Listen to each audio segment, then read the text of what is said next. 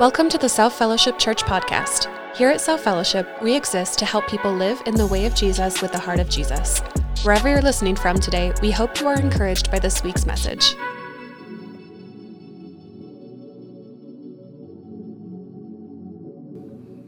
Good morning, friends. How are you doing? Thank you. Good morning. Yeah, good morning, Alex. Appreciate that. So we are going to jump into this in a second, but first I have to give you an insight into the weird workings of how my brain is and everything.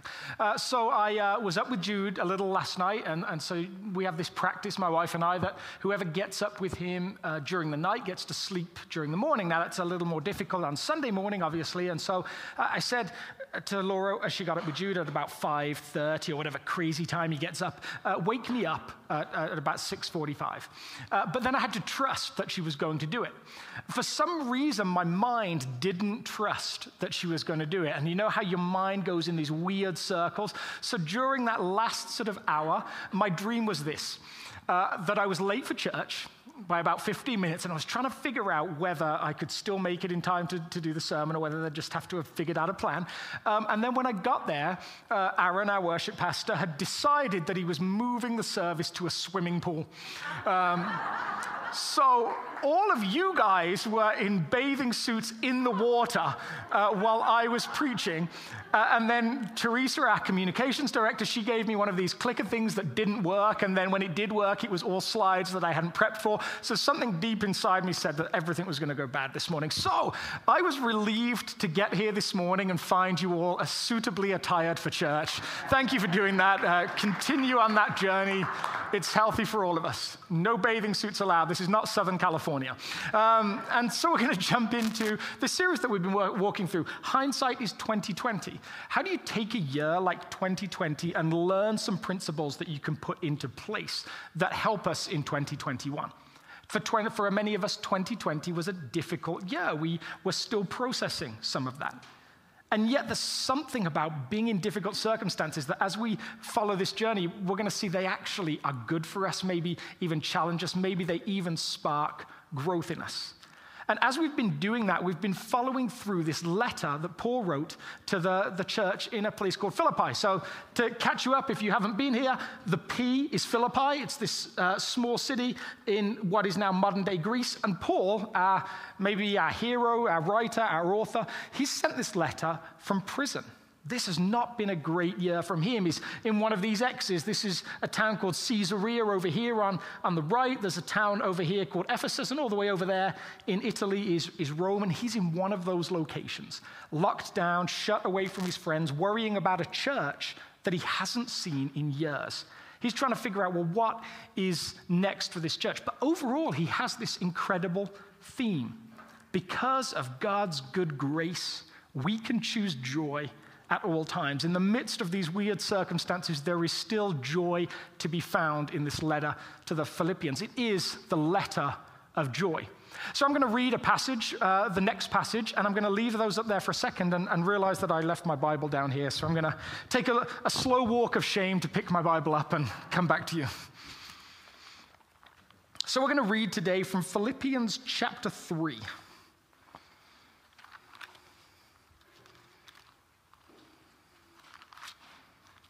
If you get to Revelation, you've gone too far. Church joke for you there, a little church riff for those of you that aren't here. So here we go, we're going to start in verse 10. I want to know Christ. Yes, to know the power of his resurrection and participation in his sufferings, becoming like him in his death, and so somehow attaining to the resurrection from the dead. Not that I have already obtained all this, or have already arrived at my goal, but I press on to take hold of that for which Christ Jesus took hold of me. Brothers and sisters, I do not consider myself to have taken hold of it, but one thing I do, forgetting what is behind and straining towards what is ahead, I press on towards the goal to win the prize for which God has called me heavenward in Christ Jesus. All of us then who are mature should take such a view of things, and if on some point you think differently, that too God will make it clear to you. Only let us live up to what we have already obtained. Let's pray together. God, as we spend time together as a community, teach us. For those of us that need comfort, give us comfort. For those of us that need afflicting and to get moving, move us on our journey. Thank you that you're present with us as we learn together. Thank you for this book that is alive. As we read it, may we become alive in new ways. Amen. So if you needed to get a picture, you had your chance. This is where we're going during the course of the day. It'll be on social media during the week if you want to do some reading.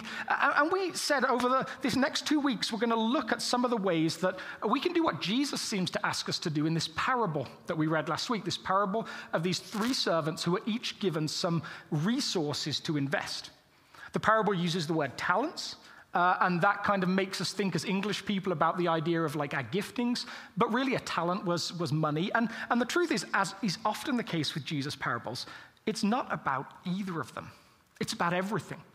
We talked about how this parable really is about how you use resources. You've been given these resources of time, of wealth, of energy, of gifting. And the ask for each of us is that we use them in a way that takes us closer into the heart of God, that makes the world a better place. And it seems to suggest in this parable that God says, like, this is what I'm going to hold you accountable for.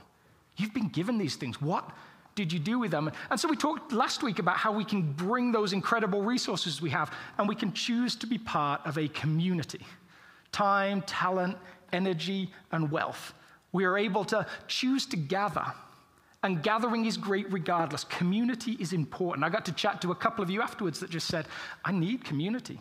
We have things like Celebrate Recovery that provide community for people coming out of addictions and things. And there's this wonderful joy in community. And then there's a joy in faith community or a magic in faith community. But we looked at this idea that the goal is Jesus-centered community. There's something about what happens when Jesus is at the center of things, that he changes hearts and he gives us a completely different attitude towards each other. We're able to put the we before the me when we follow Jesus-centered community. And today we're going to move on to something else. But Paul, I wanted to catch you up because we can't cover every part of Philippians. And so Paul has just gone from last week where he talked about community to the passage this week. I want to just give you a quick little blurb on where he's gone, because he's started to talk about how Jewish he is.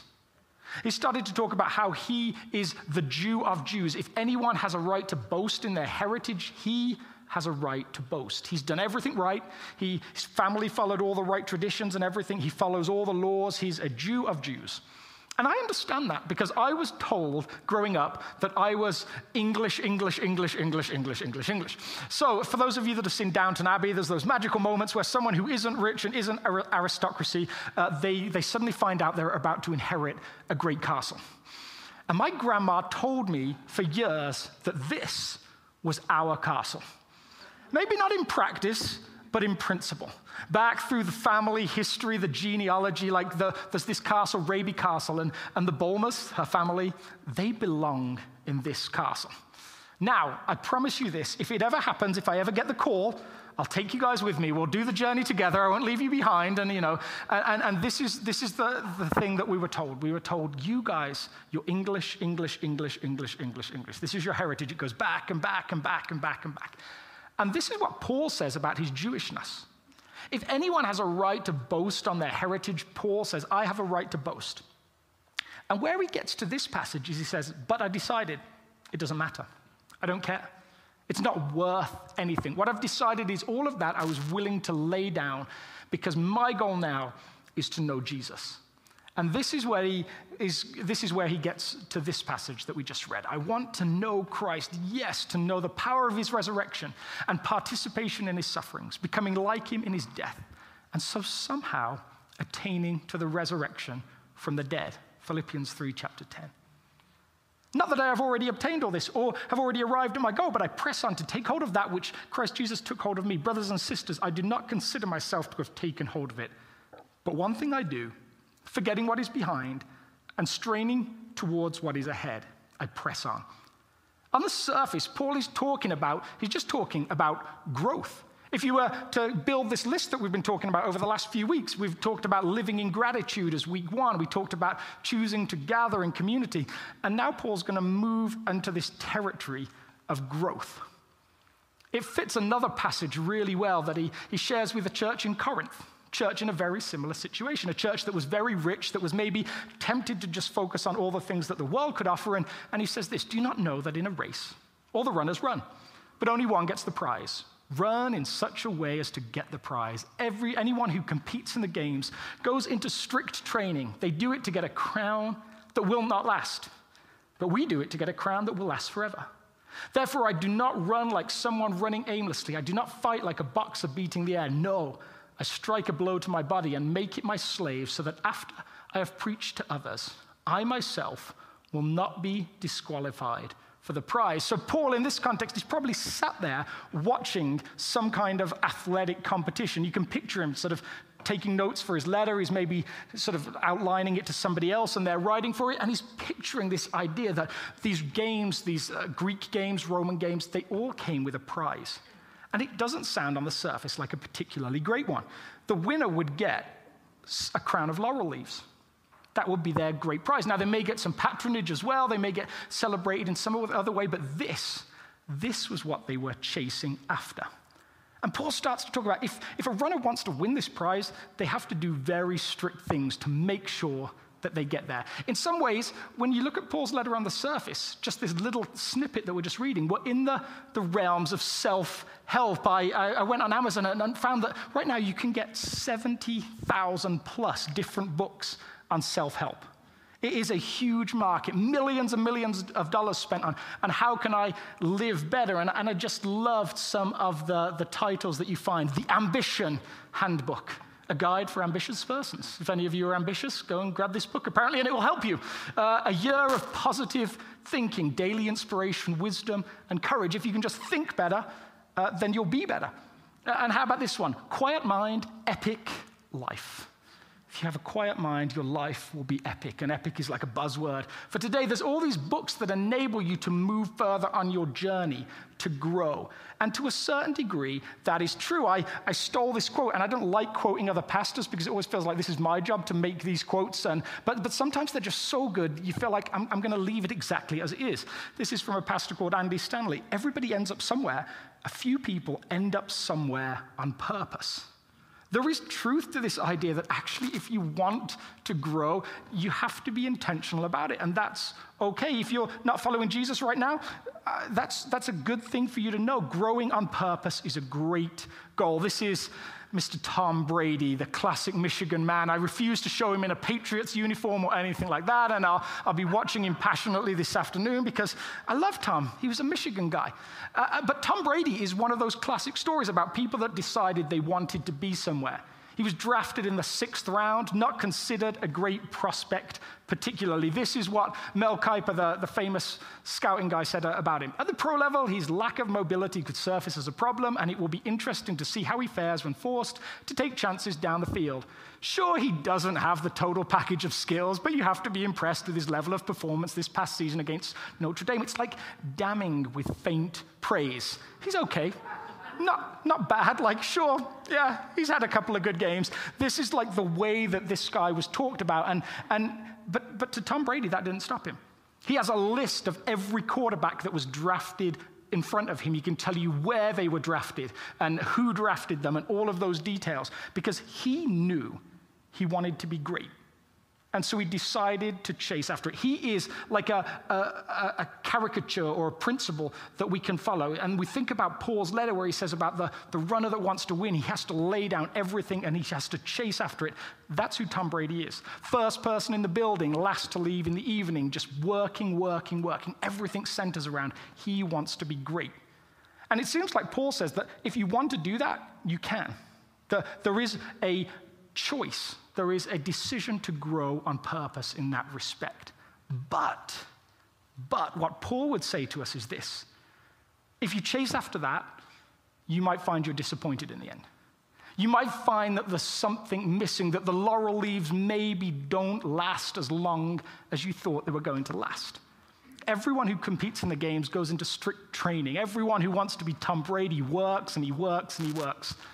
They do it to get a crown or 17 Super Bowl rings or whatever he's rocking on his hand right now. They do it to get a crown that will not last. But we do it to get a crown that will last forever. Therefore, I do not run like someone running aimlessly. In Paul's mind, you can achieve some great things. But ultimately, if you achieve them, you may find they just don't last in the way that you thought they were going to last. And Paul's sort of goal for us would be this: turn your attention to something that does last. Turn your attention to something that is bigger than that. That's exactly what he did when he laid aside all the Jewish stuff. And he said, no, this is what I'm running after. I'm running after this crown of life. The laurel leaves don't fade on this crown. I want to know Christ. This is now for him. This is his central goal. I just want to know Jesus. I'm not interested in all of the other stuff. I just want to know Jesus, yes, to know the power of his resurrection, participation in his sufferings, becoming like him in his death, and so somehow attaining to the resurrection of the dead. And this is the last part of that little letter, this letter to the Philippians that we're focusing on today. I press on towards the goal to win the prize for which God has called me heavenward in Christ Jesus. There's this purpose that we can chase after. We can choose to go somewhere or end up somewhere on purpose. But ultimately, choosing to follow Jesus, according to this writer Paul, is a bigger thing. It lasts forever. So maybe when we talk about living gratitude and choose to gather, instead of just grow, maybe I'd add this. Maybe it's grow like Jesus. Maybe it's becoming more like him, chasing after him, becoming closer to him. But this raises a tension, because some of you have been in church for a while, know that there's this whole conversation about, well, who makes that happen? Who does the work? Who makes you and I like Jesus? If we decide that's what we want, is that a me-driven thing? Do I have to make that happen? Or is that like an organic thing that's going to happen naturally over time? Think about growth in an organic sense. You have a plant, and to a certain degree, it grows without you doing much at all. It has this thing, seed that sparks up. There's environmental things that need to be there, but it grows by itself. And Paul, I would say, he seems a little bit confused. I'm not sure he knows exactly who does the work either. Look at this little verse from Philippians chapter 2. Therefore, my friends, as you have always obeyed, do not only in my presence, but now much more in my absence, continue to work out your salvation with fear and trembling. Work out your salvation, guys. For it is God who works in you to will and purpose, in you to will and to act in order to fulfill his good purpose. Which is it? Should you be working? Should you be trying to work this thing out? Should I be trying to work this thing out? Or is it God that works in us? He seems like he's not particularly sure. This was his opening to the letter that we looked at a couple of weeks ago. I thank my God every time I remember you. In all my prayers for all of you, I always pray with joy because of your partnership in the gospel. From the first day until now, being confident of this, that he who began a good work in you will carry it on to completion until the day of Christ Jesus. Whose responsibility is it? Are you supposed to make something happen in your life? Am I supposed to make myself more like Jesus? Or is this something that's supposed to come out of us or grow out of us? And is it supposed to be organic? And maybe the answer is just simply this. Maybe it's both and, not either or. See, this is the starting point of life with Jesus. And if you've never grasped this, this is an incredible, incredible truth. So the Bible uses this word metamorphosis about life with Jesus. It is as spectacular as when a caterpillar goes into its cocoon and it comes out as a butterfly. Now, one of the things I sometimes wonder is if we realize as people just how spectacular that is. This caterpillar goes into a cocoon, as I understand it. I'm not hugely scientific, but it literally breaks down. Its whole body disintegrates into almost nothingness. And then it's reformed as something completely different. It's not that there's the butterfly inside and it grows out. No, the whole thing starts from scratch. It is no less spectacular than if a mouse went into a little thing and came out as a hummingbird. That is how ridiculously incredible what a caterpillar does in becoming a butterfly. And that's the language that the Bible chooses to use when it starts to talk about what has happened to you and I when and if we choose to follow Jesus. You became a different person. You were one way, and now you are something else. It happened instantaneously. It was God that did it. It wasn't you. You were just responding. That is the supernatural thing that has taken place. On one hand, the work is God's.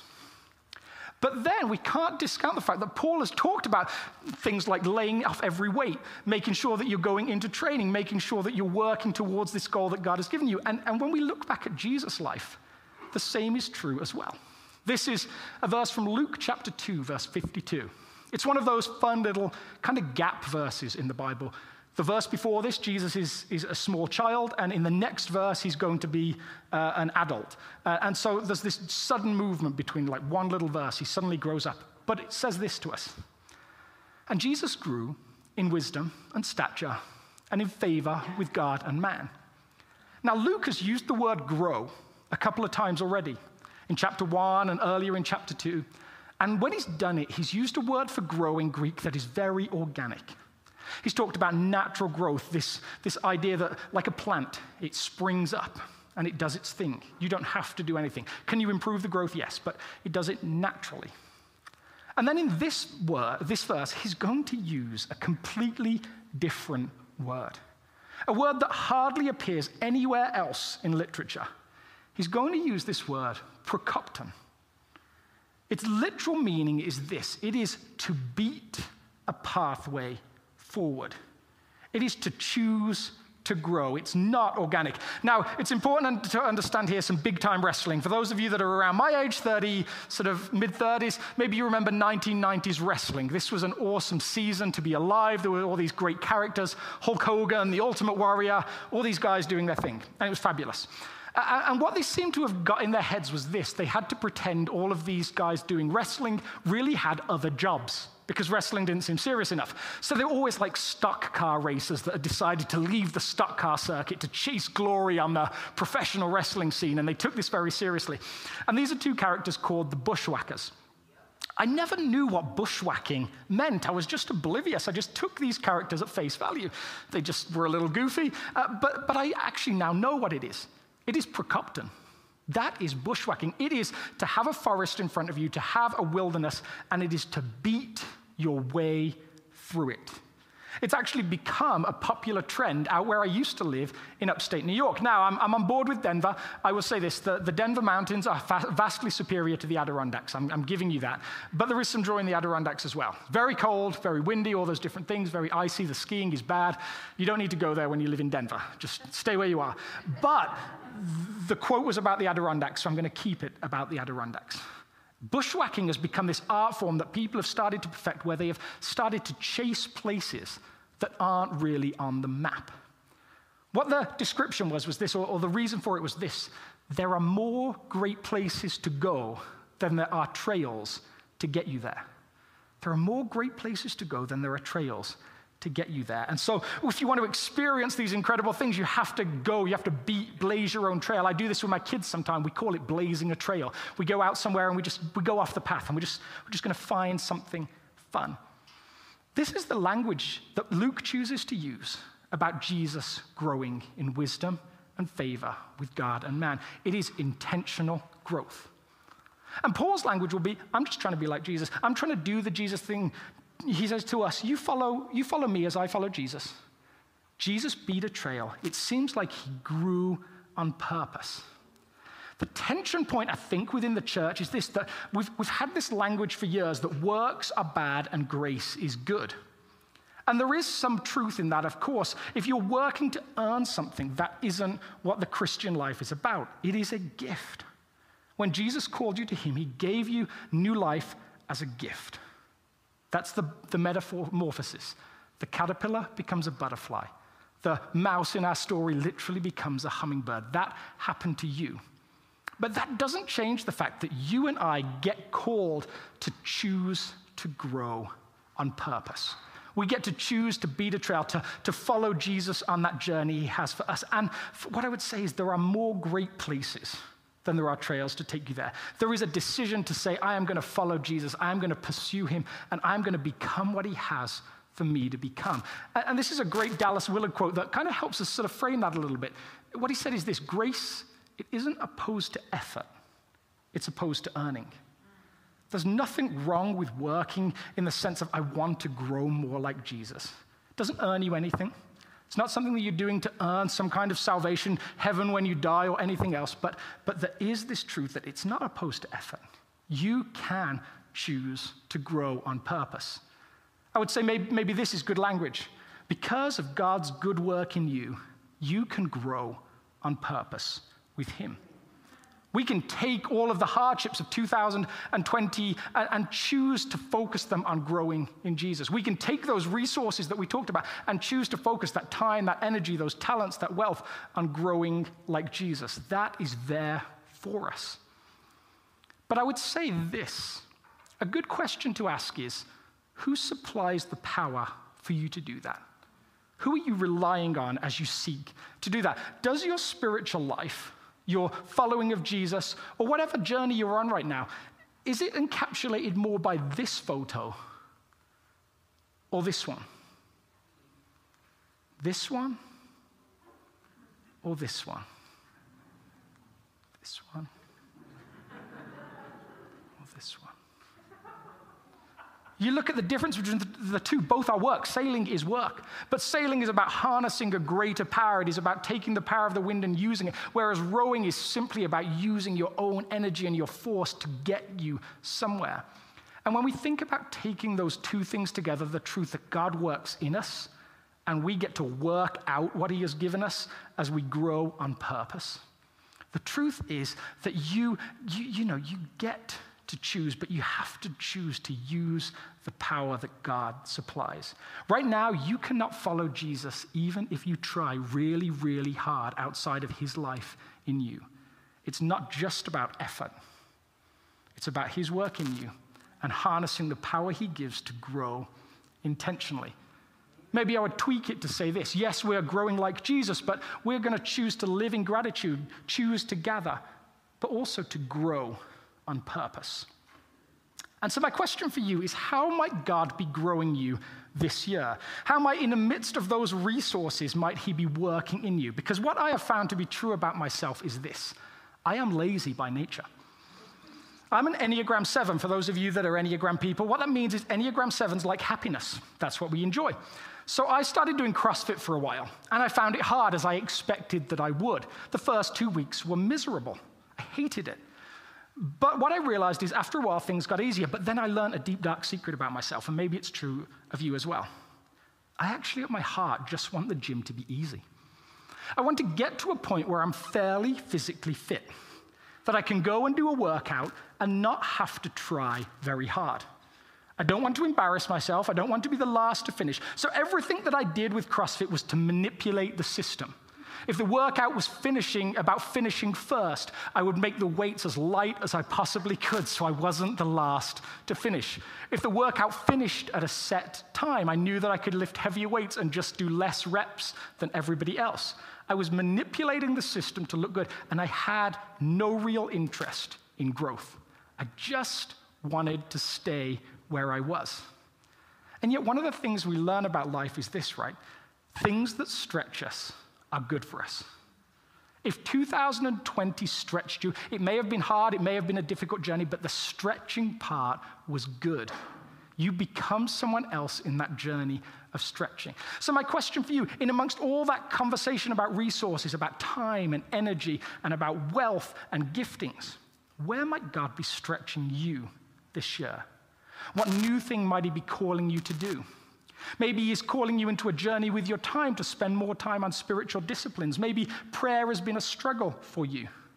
Maybe you need to find some new ways to be able to partner with God to take his power, but use that to spend some time in prayer. Maybe you start by taking a walk and praying at the same time. Maybe it's a practice of spending some time in silence. I hate silence, but it's so good for me when I do it. Maybe you've never taken a challenge to read the Bible or memorize passages of Scripture. Maybe that is something that you're called to do this year. It's a stretching experience that will lead you down a journey of growth.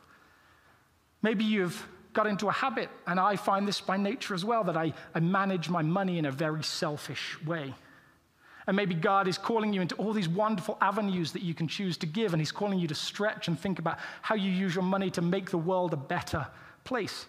Some of that might involve giving to South for the first time as a partner here, but some of it might just involve giving to different wonderful organizations all around the world. Maybe you've got talents and gifts that you've just hidden dormant, and the call is to stretch and to use them in a new way in 2021. Maybe it's to intentionally put yourself in places that will stretch you. Because growing is good. It starts with God's gift and God's work in us. But you and I, we get to choose to grow on purpose. And I love how Paul finishes this passage that we just read. It's like Paul is the ultimate, is the ultimate sort of like relator.